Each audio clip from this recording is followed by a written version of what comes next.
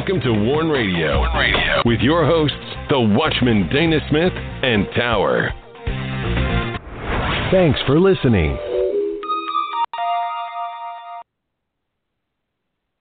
Greetings and welcome to Warn Radio Battle Lines.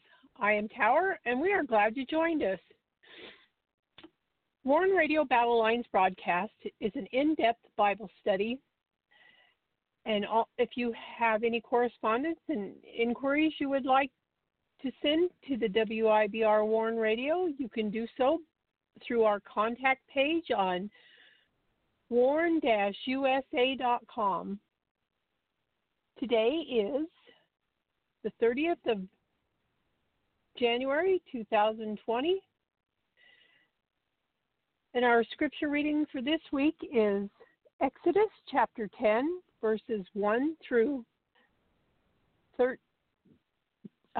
chapter 10, verses 1 through chapter 13, verse 16, Jeremiah chapter 46, verses 13 through 28, and 1 Corinthians 11, chapter 11, verses 20 through 34.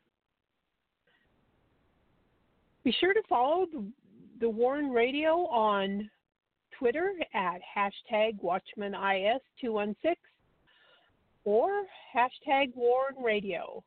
On LinkedIn, you can find us by #Watchman. You can join us on USA.life and MeWe at #Warn Radio. You can listen to our shows through warn-usa.com or danaglennsmith.com. You can also listen on Blueberry, iHeartRadio, iTunes Player, Apple Podcast, Spreaker, Stitcher, TuneIn, Google Play Music, Warn Radio Visions on Blog Talk, Podcast Addict, CastBox, Google Podcast, Anchor, Deezer, and we are now on Podchaser.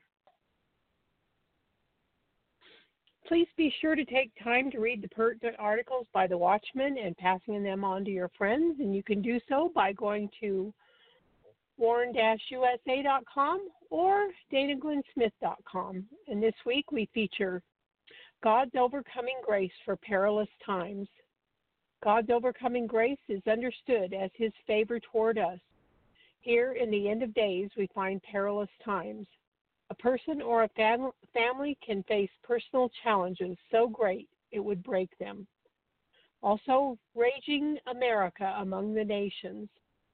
Raging America. If I were the most famous preacher on earth, I could not do it. If suddenly everyone in America were listening to me, I could not do it. So go to warn-usa.com and danaglennsmith.com, and there you can read the articles and pass them on to your family and friends. And now I welcome in the Watchman, but first here is a word.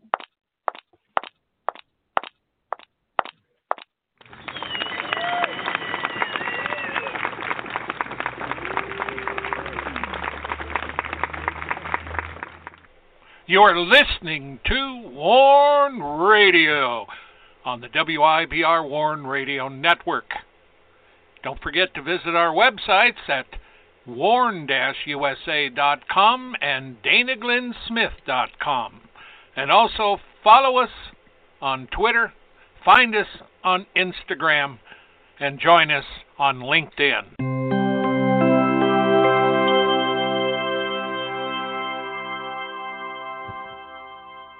Greetings, Dana. How are you doing tonight? Well, I'm doing good. How you doing? Doing great. Even if it's snowy and cold outside, it's warm and toasty in here. Well, sort of toasty, sort of warm. Warmer than outside. Well, it's been warm and toasty in here when it's been cold outside. Yeah. I'm thankful to have a dwelling to live in. Well, up here in our neck of the woods, and winters have always been tough for the people that live up north, and they get used to it. I'd rather be in this than be in an igloo. Me too. Yeah, in the Yes, old days, sirree. clear up in the Arctic, the Eskimos would live in igloos. They didn't have no lumber, so they had to use what they could find. It's an amazing thing when you think about it, how people exist. Yeah. You know. So at any rate, Yeah. today we are in Isaiah 19. We should make it to 20. And so I'm going to go ahead and do this. Okay, I'll see you on the other side. Okay. So we are in part 34. And we've actually looked at chapter 20 for part of the stuff we were looking at for this section, but we've got to get through the back end of chapter 19. We've been dealing with Egypt, Assyria, and Israel, and the thing that's been interesting in this part is that, and as we covered last time, they were going to set up a pillar in verse 19, and the pillar would be for a sign and a witness to the Lord of hosts in the land of Egypt. The thing of it is that the whole idea here is that, of course, Sennacherib is going to be coming through the region. His ultimate goal will be he's actually going to meet his end over in Jerusalem when he comes up, and of course Hezekiah's there, and the angel of the Lord destroys his army, and Sennacherib later on is killed by his two sons while he worships in the temple of his God. It's interesting to note, and we'll cover this when we get to 20, that Sennacherib, although he was destroyed, and there was an agreement in here between Israel and Assyria, but Israel always had a kind of a connection to Egypt, and there is no doubt that it goes back to the time of Joseph, because even in Jeremiah's time, when Judah finally did fall, they wanted to fall back into Egypt. And, of course, that's where Jacob went to survive the famine that was going on, and Joseph was there waiting for him. So Egypt has always had that connection with Israel. It's really interesting, this particular connection. And I would suffice it to say that even today, there's still a connection between Egypt and Israel to this day. And I think that in all of the enemies of Israel, you really don't hear Egypt standing up as one of them. Most of the time, when we're even talking about the persecuted church, we're talking about, Egypt. They have indeed. There's been a lot of push by certain groups in Egypt to go after the Christians there.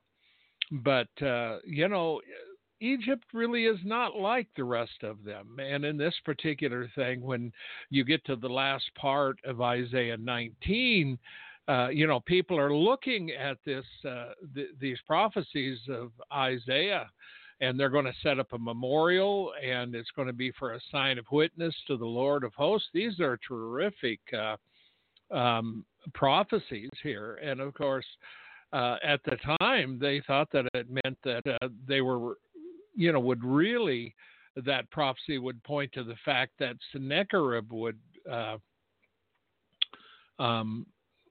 come through, and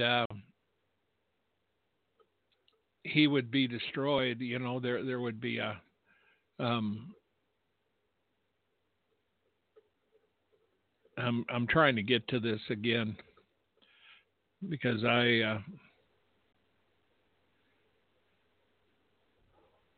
and of course, we know now that Sennacherib was destroyed by an angel of the Lord, well, Grotus, and a lot of when we deal with commentaries and history, a lot of writers have their various ideas. And because we already know that Sennacherib was destroyed by an angel, this could be exactly what Isaiah 19:20 refers to. But I don't really like to get put into that kind of a thing all the time, because I think we know that scriptures can have other fulfillments as well. And there is no doubt about it that when you deal with Israel and even Egypt in the end of days, there is that connection. So as we move forward, and you get into verse 21, and this is where we left off, and the Lord shall be known to Egypt, and the Egyptians shall know the Lord in that day, and shall do sacrifice and oblation. And that particular word, oblation, will denote any offering. It's not a bloody sacrifice or a thank offering. It's not like we're talking about the Jews in the temple would offer, sacrifices to the Lord.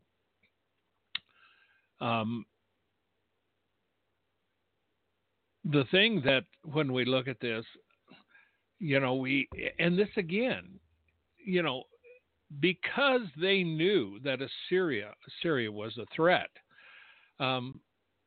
you had Ethiopia and you had Egypt, and of course we discussed the trouble that was in Egypt, that in fact Ethiopia, that connection between Ethiopia and Egypt would find its place where this threat of Assyria was coming. But the fact that he actually got destroyed before he got to Egypt would provide that angelic intervention. So they would have been absolutely excited that this happened at Jerusalem. And Sennacherib was indeed killed later on by his kids, but that's not the end of the story. And of course, the Jews living near, to Egypt here, many writers believe that within this, that the Jews had that opportunity to escape Sennacherib, because he didn't get destroyed until he got to Jerusalem, and he would have been doing damage before he got there. And this is one of the things that happened. But when he got to Jerusalem, is ended. Now, see, the thing of it is that didn't end Assyria's empire, but Sennacherib is on the lower totem pole when we talk about the end of the Assyrian Empire. Anyway, there was several in the end of that empire, and when it finally came to an end. And of course, it gets to the same point when we look at Nineveh. Nineveh, of course, was going to be destroyed. They repented. Jonah didn't want to go because he knew that they would be forgiven by the Lord if they repented, and he didn't want that because Nineveh was a bother to Israel and to other nations. And then, of course, there was the Assyrians. Nineveh eventually got destroyed. Nahum warned about it because 70 years later they had forgotten the Lord God. And so now we see the Assyrians, but the Assyrians eventually got brought down. And then there was the Babylonians. And the Babylonians did finish off Jerusalem and take the Jews captive for 70 years, but they were finished off by the Medo-Persian Empire. So on it goes, one empire after another. In Israel, just tiny Israel, it's not really that big. But the thing of it is that during the time of David was a warrior king, and he defeated his enemies. He did have internal strife, especially after he had indeed committed adultery with Bathsheba, but nonetheless, everything got straightened out there, and he had Solomon who had the kingdom. And so Israel at that point rose to all glory. So Israel, though, fell away and fell into two houses. And of course, we're reading now in Isaiah. And when we get into Jeremiah and when we get into Ezekiel and many of these prophets that we have there, it's actually the post time after Solomon, after Israel had sinned, been divided. And so you have all these nation states, all these big groups of very horrific warriors. Now, see, even Ethiopia had warriors that were well known up there. It's just like if you get in history books, Mongols and Cossacks, and there's really various people throughout history that if you get over in the Mongol area, over in China, parts of that, northern China, Mongol and Mongolia, and back, and then in Russia, the Russian Cossacks, these people were fierce warriors. And so Ethiopia had fierce warriors. And of course, Egypt got caught up and actually had some problems in there. But here in Isaiah 19:1, the Lord shall be known to Egypt. The Egyptians shall know the Lord in that day and shall do sacrifice. And of course, many people relate this to the fact that this is, of course, before Sennacherib really comes. But when he does begin to come in, the Jews living there actually run into Egypt and to get out of the way of Sennacherib. But in the process, and they would live and come and bring their faith into Egypt. Thus, some of the Egyptians would come to know the Lord. But see, he would be known anyway because, and this does not necessarily mean in a personal way, because of the fact that even Babylon knew of the prophecies of Jeremiah. And they knew of the God of Israel and what he had done. And so they knew very well what the prophet was saying. The one thing that these nations knew of, they knew of the Jewish prophets, that if you had a true Jewish prophet like Isaiah or Jeremiah or any one of these Gentile nations really didn't want anything to do with them, because back then you go dealing with a Jewish prophet, and you're there to kill him, you're going to wind up dead. We've seen that, I mean, that's just the way it is. You didn't mess with him. The scripture tells you, you fear God and the prophets. Of course, today we don't fear God, and we don't have any real true Jewish prophets around, or even in our own prophets. They're not calling down fire. They're not doing anything. They're nothing to be afraid of. But yet, in the midst of this, we do see miracles and signs and wonders on the mission field and things like this when they're doing.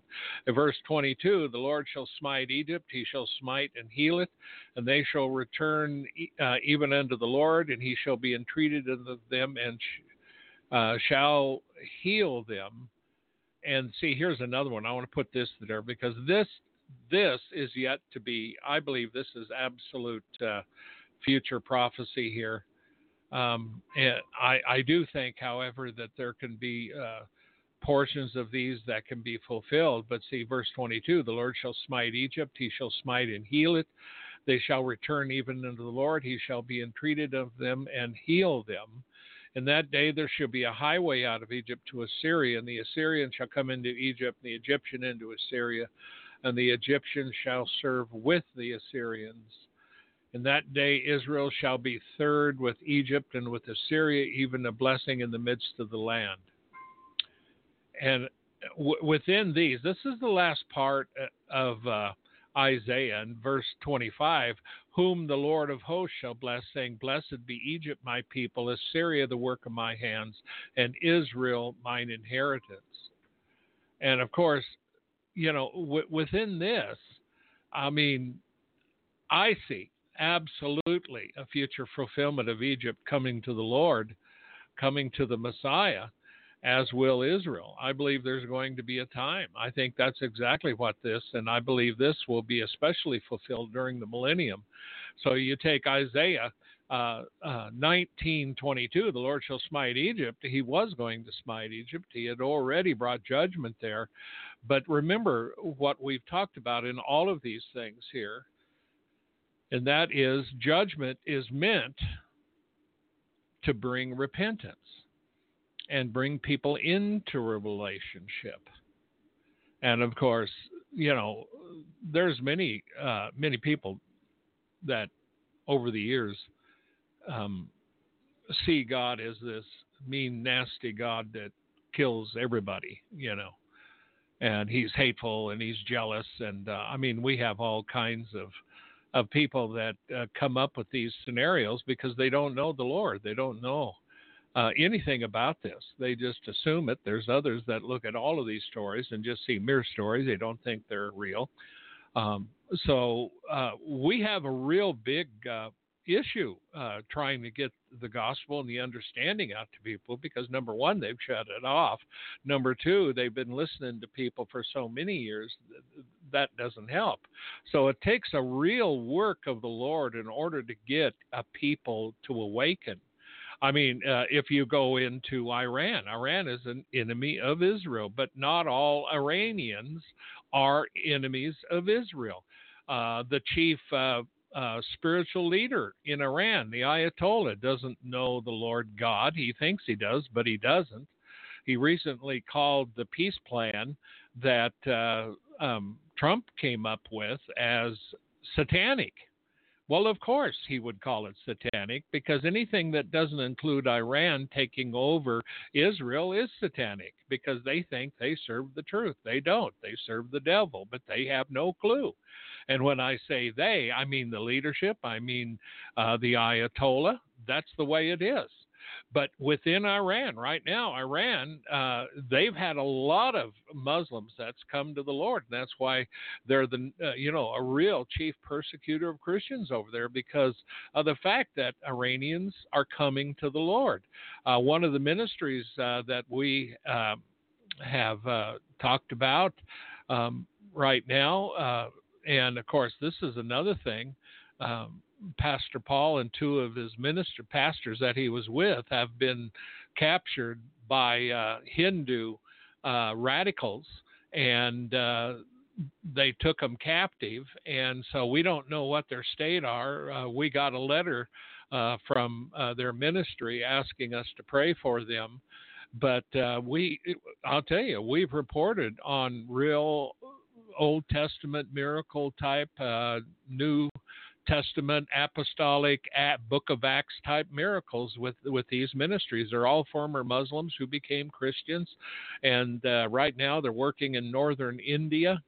But the fact of the matter is, this is the way God works. And so to look at these verses here and just see that one day God is going to reach out and going to be combining these kingdoms, that they're going to be united as one people. They're not going to be rival. They're not going to be hostile. They're not going to be contending.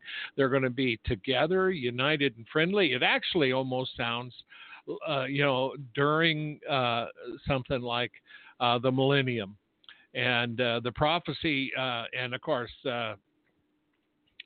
within this, the spread of true religion and the worship of the true God. And this isn't a civil alliance. This isn't a political or a civil alliance. That's according to Albert Barnes. But you can look at this. You can read the context. You know very well who it is.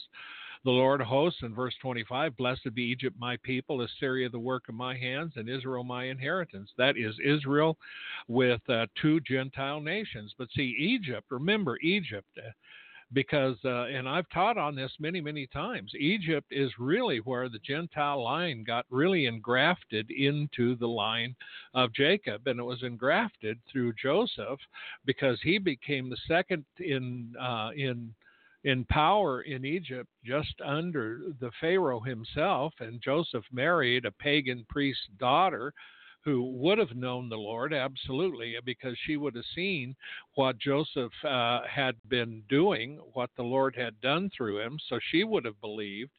And she had two kids, Manasseh and Ephraim, and it was through Ephraim, the youngest, that the blessings went through, and it was the same blessing of Abraham, that in him would all the nations of the earth be blessed. So that's why when we talk about Ephraim, we take it a little further, that there's actually a portion that in him the Gentiles would be blessed. So we find in this verse very prophetic connections when we talk about Egypt, when we talk about Israel, and then of course you got Assyria in there that comes in. So you look at the whole of the Middle East, it is in chaos. The devil's number one reach to try to destroy is the Middle East. And you go all the way from Libya, you go into Syria, Iraq, Afghanistan, you go down into Israel and Egypt, that whole swath. When the gospel went out, when the gospel was going out through the apostles, they had reached the known world at the time, during the time of the Roman Empire. And it was during, of course, Muhammad came along and began conquering. They had the Crusades that devastated the Middle East, and it's been devastated ever since. Well, see, one day God is going to heal the Middle East. One day God is going to bring it, going to heal it, going to remove all the chaff. He's going to destroy those who are trying to destroy it. He's going to judge those nations who have divided up his land that he had given Israel. He's going to hold them accountable. This is what we're talking about when we look at these verses. And this is a partial fulfillment. This just gives you a glimpse. And now some people, though, I see that. Now see others, can see in verse 20. Let me go up here. And this is a sign and a witness unto the Lord, and that has a relation. It would take place under the Ptolemies. There was a large number of Jews under the Ptolemies in Egypt. Multitudes became proselytes to the Jewish faith up there while they were there, and so that's the true faith in verse 20. But when you get down into some of the rest of this, the way it reads, it shows us a prophetic fulfillment. And, we've known of this, in Scripture in Isaiah, and it's something that people do look at, that, they consider this. And it's an amazing thing when you see how much strife, how much hatred is going on, and to think that the Lord would heal this and bring it together. And he would actually get to the point where he said, Egypt is my people, Assyria is the work of my hands. And, it's like you're, and this is a typical thing, we are the clay, he's the potter. He forms us out of clay and molds us. And so when we see Assyria, we see the Lord taking the clay of Assyria and working it to make it into his people. And Egypt is the same way, but it specifically says Assyria, the work of my hands. And it specifically says that in the connection with Assyria, which means, it takes a little more work for Assyria, and Israel, mine inheritance. Israel was a natural, although she was stubborn at times. Egypt was blessed, and of course, Egypt goes clear back to the Pharaoh. When the Pharaoh said, "Who is the Lord that I should obey him?" Well, he found out. He lost an army, his economy. I mean, the whole thing was a mess down there. So I tell you, he would have remembered. Even after he died, he would have remembered forever who the Lord was. Why didn't I pay attention here? Why was I so stubborn? Why didn't I listen to Moses? Well, that's the way people are. That's the way we are. Without the Lord bringing us through His Spirit and putting the Word in our hearts, we're totally absent from the Lord. And so when you look at America, America was the work of His hands. America has been the work of His hands. Now, America is not perfect. That's why we're the work of His hands. I mean, He's worked to bless us. We've had massive revivals, but we have gone astray today. We've gone astray. There's no doubt about that. And right now we have nutcases that want to get elected from the Democratic side. They want to take this. Bernie Sanders wants to be socialist, and he has all kinds of things. He's already signing things to, that he's going to do as soon as he gets in office. He's going to start destroying everything and making it the way he wants it. And so these are the kind of things that are happening in America. America does not have a very good future with all the enemies we have. And the reason we have so many enemies is because of the fact that we have fallen away from the Lord. It is a fact that whenever Israel really started facing trouble with nations round about or even within, it's because she fell away. She had sins. And God always gives you over to your sins, always works with you in this manner, but He will send the enemies there to wake you up.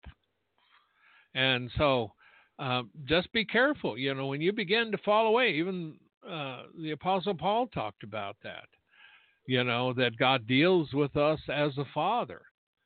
Now, you see, when we get then in to part 34, and we're going to be into chapter 20, we're going to be talking about a warning sign. Now, see, this is one thing God does a lot, is gives a warning sign. And we find this within Israel.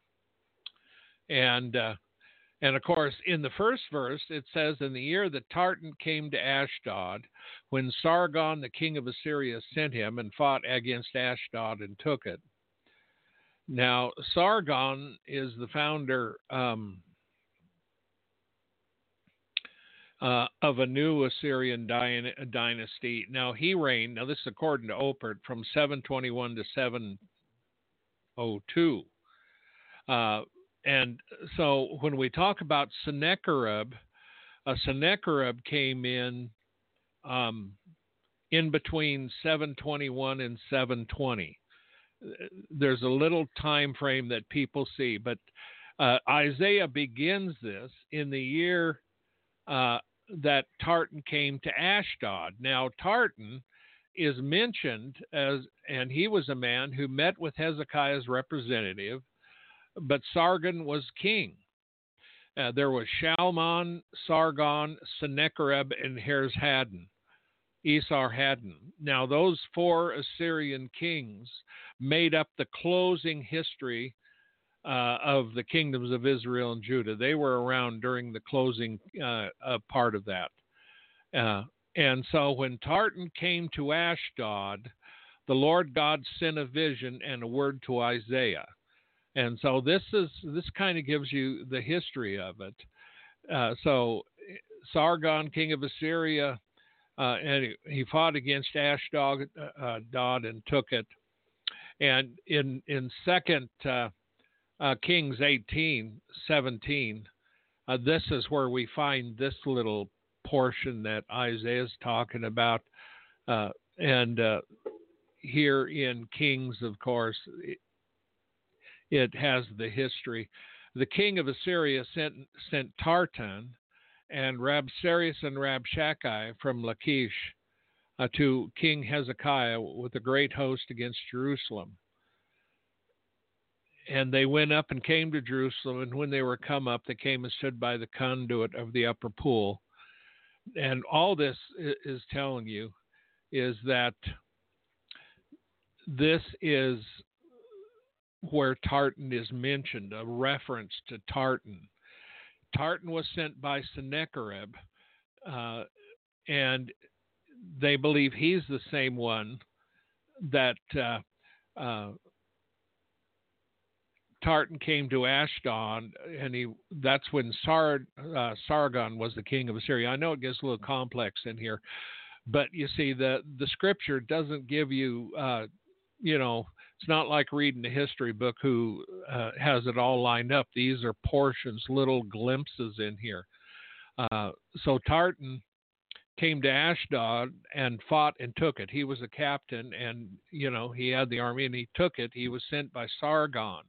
Then when we look in 2 Kings, he was sent by Sennacherib, because Sennacherib was the king at the time. And we know how that all worked out. But in verse 2 then, see, this all what I've been telling you here in verse 20, that's history, okay?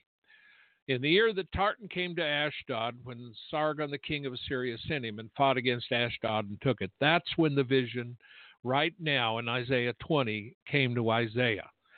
There's other visions that came to him earlier. This came to him at this time when he took it. And at this time, it says, at the same time spake the Lord by Isaiah, the son of Amos, saying, Go and loose the sackcloth from off thy loins, and put off thy shoe from thy foot. And he did so, walking naked and barefoot. Now, see, whenever we see this, because we live, we're in the West or in the modern world, we think, how could God send his prophet walking naked and barefoot? He did this for 3 years. But, when you first read it, I remember I read this years and years and years ago and thought, boy, that's what we call committed. Okay, Isaiah, strip down and start preaching. Yeah, well, there are ministers that do that. They've got the nude churches, which is totally out of the line of the law and the truth. That's after the flesh. That's not after the spirit, period.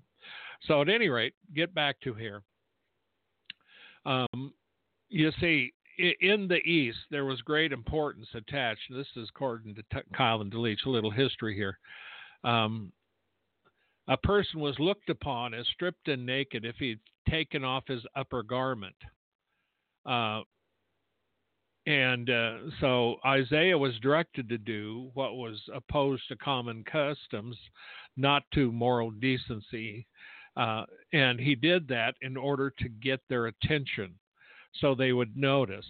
And here, of course, within that, loose the sackcloth, which he had on. And that was, sackcloth was typical for a prophet like that.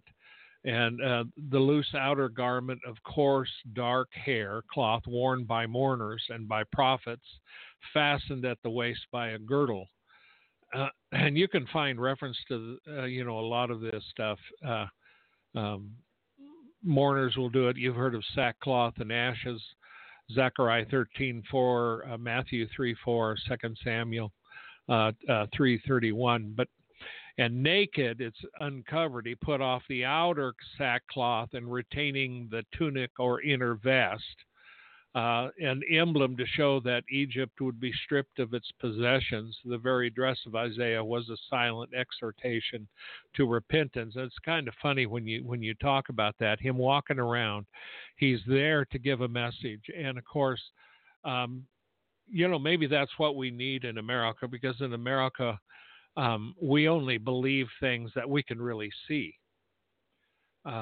Look at the internet, look at your smartphones, everything we have, our movies, our high depth televisions, we're going to 5G on the phones and all the rest of the stuff. All this is wrapped up in what you can see, and we have selfies and everything like this. We have all kinds of churches, and most of them are ignored by the common people. Anybody, they just ignore it. Churches around here in America, they're everywhere, and they have all kinds of different thoughts, all kinds of different theology. They even think of the Lord different ways, and some of them are anathema, some of them are right on. But see, that's the way it is. But see, if you are a true prophet of God walking around in America, he's going to give you something to make you pay attention to it. And of course, when I say that, I remember a true prophet that I knew. We call him true. He's dead now, which was rather startling. But, hey, that's between him and the Lord. But, when God begins to move, it's between him and his prophet, not you and him and the prophet. And so we have Isaiah, and it says, like my servant Isaiah has walked naked and barefoot 3 years for a sign and a wonder upon Egypt and upon Ethiopia. Now, you see, verse 2 and verse 3, okay? You got 2 verses. At the same time spake the Lord by Isaiah the son of Amos, saying, go and loose the sackcloth from off thy loins and put off the shoe. Now, that's when he began walking like this, all right? Verse 1, it tells you the time frame. In the year that Tartan came to Ashdod, fought against it, and took it, then at that time Isaiah began walking without his outer garment in a dress to get their attention. By the time you get to verse 3, the Lord now is saying, like my servant Isaiah has walked naked and barefoot for 3 years, 3 years for a sign and wonder. So in those little verses there, you have the destruction of, the takeover of Ashdod. You have immediately Isaiah begins, he takes off his outer garment and he begins to walk barefoot and without his outer tunic to show that Egypt and Ethiopia would be pillaged. They would have problems. And especially, and of course, what we're going to go into is a description of what happens when people go into captivity. It's not a very pretty picture. Now, see, during World War II, as I've said before, my dad was in the South Pacific. He was a Navy medic, and he stitched the people up. He watched people die. And, there was a lot of them. But they were taking the islands back from the Japanese. The big problem you had is a lot of Americans, especially in the Philippines, there was the Bhutan death march, where all of the Americans, everybody that was there, were taken captive and taken into these captivity prisons that the Japanese erected. And a lot of Americans died in that march, a lot of them. So when we talk about the enemy and how they treat the ones that they were fighting, it's really funny because, well, it's not funny, but it's just funny in a strange way, because today we even have rules of war. There are no rules of war, but we have, a Geneva Convention. We have certain things even during World War II that the Allies were supposed to follow, while at the same time the Germans didn't give a flip about it. And so you really have a lot of stuff when you get in the true thing, the Germans, and you watch how many of the Jews that got murdered, they were literally taken captive after. The Jews didn't even fight as far as that goes. They were just picked out by the conquerors, the Germans, and were slaughtered. But they just weren't killing Jews. They killed homosexuals. They killed gypsies. There was a lot of other people that they were getting out of their society. So when we start talking about when a nation falls, folks, it's not fun. And so when we talk about America falling, you don't want to be here when that happens. When you talk about a nation falling away, you can be here and it won't be a pretty sight. And in between, when it starts and it ends, there's that chaos in the middle where you have different powers trying to take over. Now, that's what happened in Egypt and even in Ethiopia as everybody struggled. But the bottom line of it is that unless, like even in America, unless we can get solid direction and get back on track, this nation is going to be led by nothing but people that don't know what they're doing. Period. And a lot of people think that of Trump, but the bottom line of it is, as far as unemployment, as far as things that he's done, he has made a lot of firsts that no other president has ever done. So whether you like him or not, he's going to go into the record books because he's broke many, many records, many. But the bottom line of it is, right behind him, he's not going to stay president forever, although people in Hollywood think he will. Right now, if he he's going to run next year or this year and try to win another 4 years, but he's got people that are total in the opposite direction. They just totally out the other way. Bernie Sanders and Warren both will take money from the middle class and give it to illegal aliens, illegal people that come over here in order to make this a socialist nation. They will take from you and give to other people. While you've worked hard, it doesn't matter. They come along, they're doing it. And this is typical. This is judgment. Okay? I don't like it. You may not like it, but that's the way it is. So when you get into this stuff now, and so the Lord says, I've had Isaiah walk for 3 years. And during that time, Ethiopia and Egypt would have paid attention. Because when you have prophets of Israel that were doing something that were really, really, there was signs and wonders that followed these people. These people spoke and it came to pass. They were powerful. You didn't mess with them. They weren't there to be your buddy. They weren't there to do a jig for you. They were there in the name of the Lord, and they spoke only what the Lord said. And when he said, go do this, you went and did it. There was no argument. There was no nothing. They came, they spoke to you. And that's it. If you lipped off, if you tried to hurt him, you'd be in trouble. You could die. Period. But at any rate, verse 4, it says, So shall the king of Assyria lead away the Egyptian prisoners and the Ethiopians. Now this is both of them, because there was an Ethiopian-Egyptian type empire. But at any rate, the whole land, because Assyria had, they were very warlike. I think of Habakkuk, and I'm laughing because I remember Habakkuk. And if you've ever read Habakkuk's story in the beginning, he's fed up with the way things are in his country because there's so much sin and iniquity. How often have we said that? And the Lord said, okay, I've heard you, Habakkuk. This is what I'm going to do. I'm going to send a nation into your country, and they're going to, I'm paraphrasing, rape, pillage, and destroy, and take you away captive. And Isaiah, you can read this in the first 10 verses of Habakkuk. Go read it. It's just amazing. I've taught on it too. So Habakkuk questions the Lord. He says, so why would you use a nation much worse than we are to judge us, who is really not that bad? We're more righteous than they are. So why are they judging us? See, now this is the way you want to think. Well, there's more wicked nations. That's not the way the Lord works.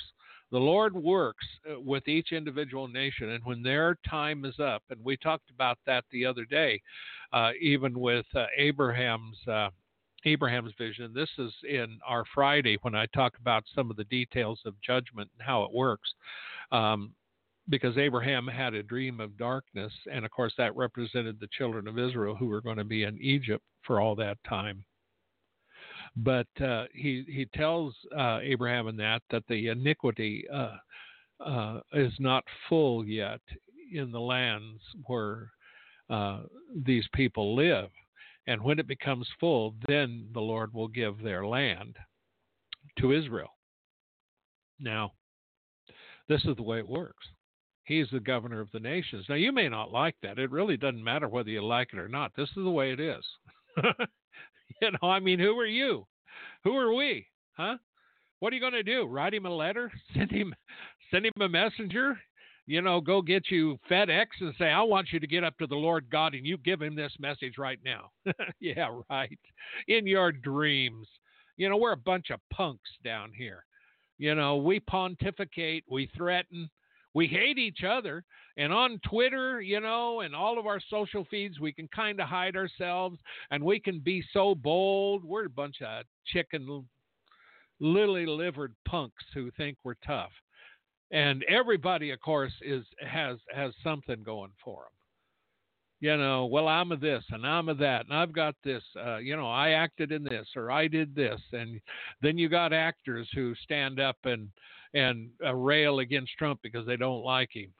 And you got Bloomberg who's railing against just about everybody, including Trump. I mean, these people are just mere mortals. They're flesh. They're punks, all of them.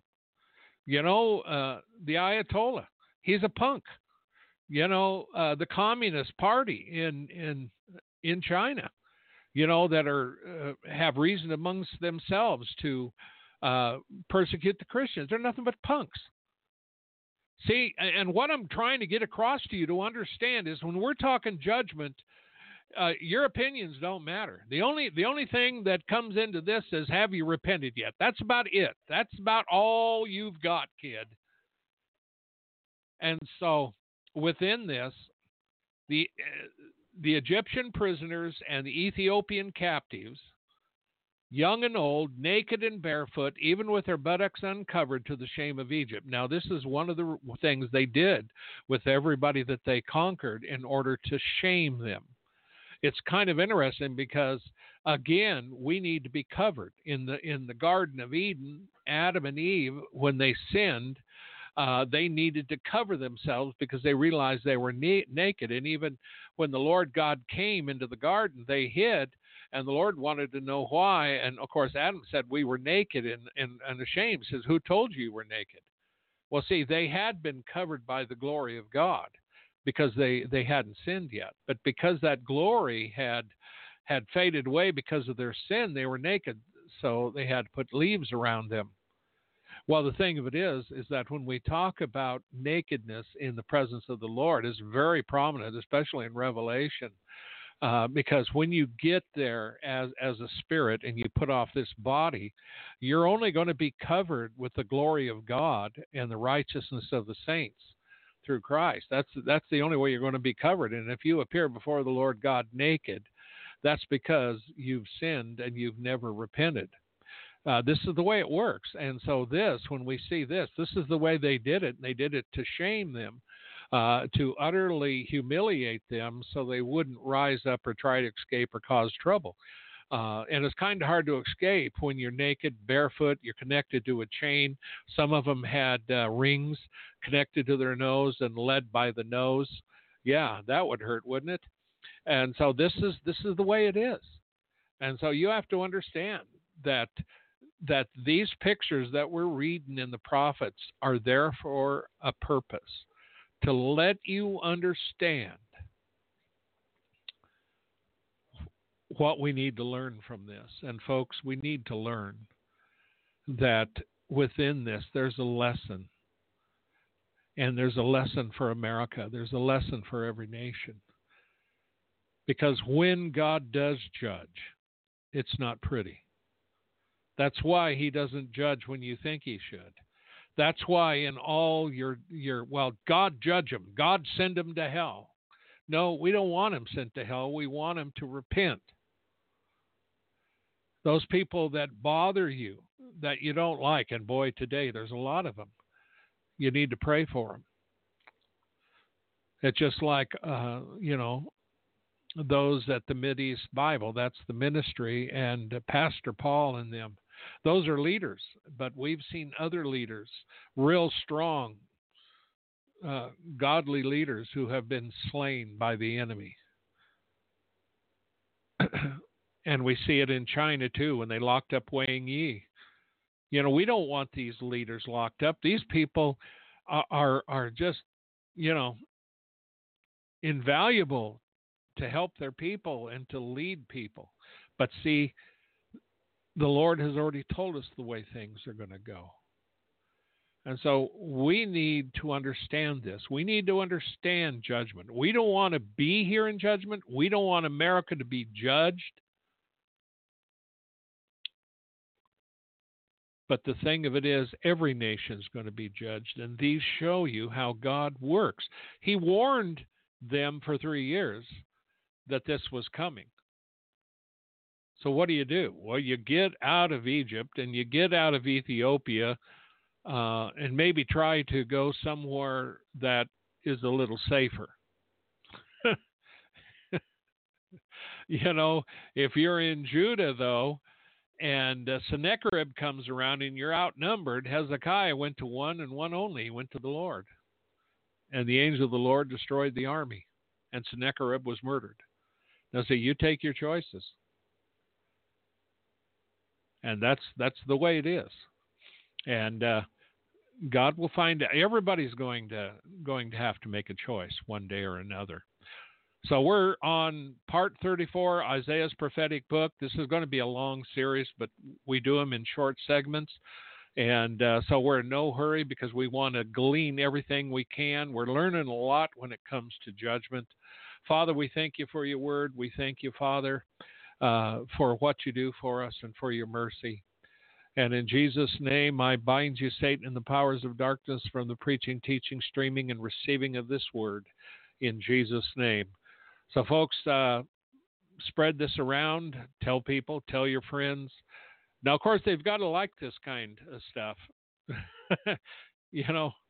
So, other than that, we're going to have to get out of here in a few minutes. But Tower, are you around? So, go by warn-usa.com, danaglennsmith.com. You can get a hold of us and read the articles, listen to the shows. Of course, we're on a lot of places now. So, okay, Tower. I can't hear you. I'm trying to get here. My phone was on mute. I was trying to get back to the phone. I'm here now. Yeah, I don't look forward at all to the judgment coming. Not at all. No. Yeah, we don't want to walk down the road butt-ass naked, humiliated. Well, I don't want to see it anyway. Anybody go through this judgment.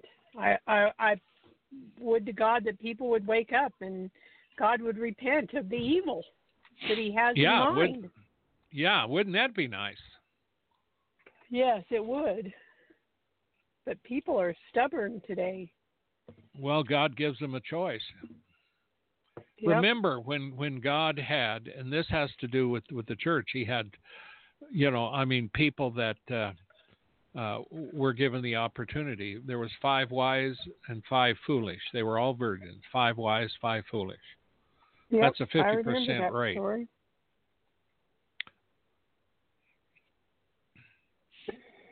Yeah. So, this is not a game.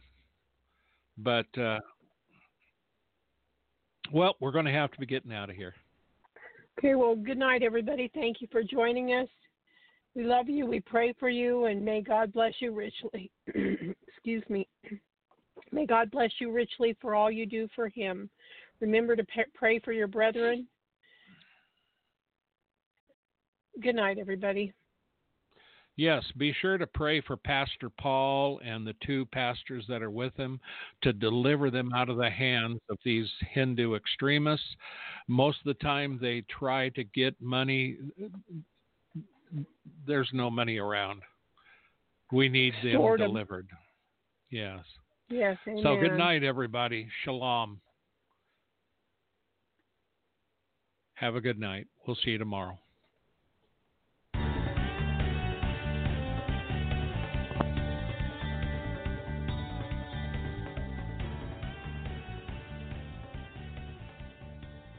Thank you for listening to this episode of The Warn Radio.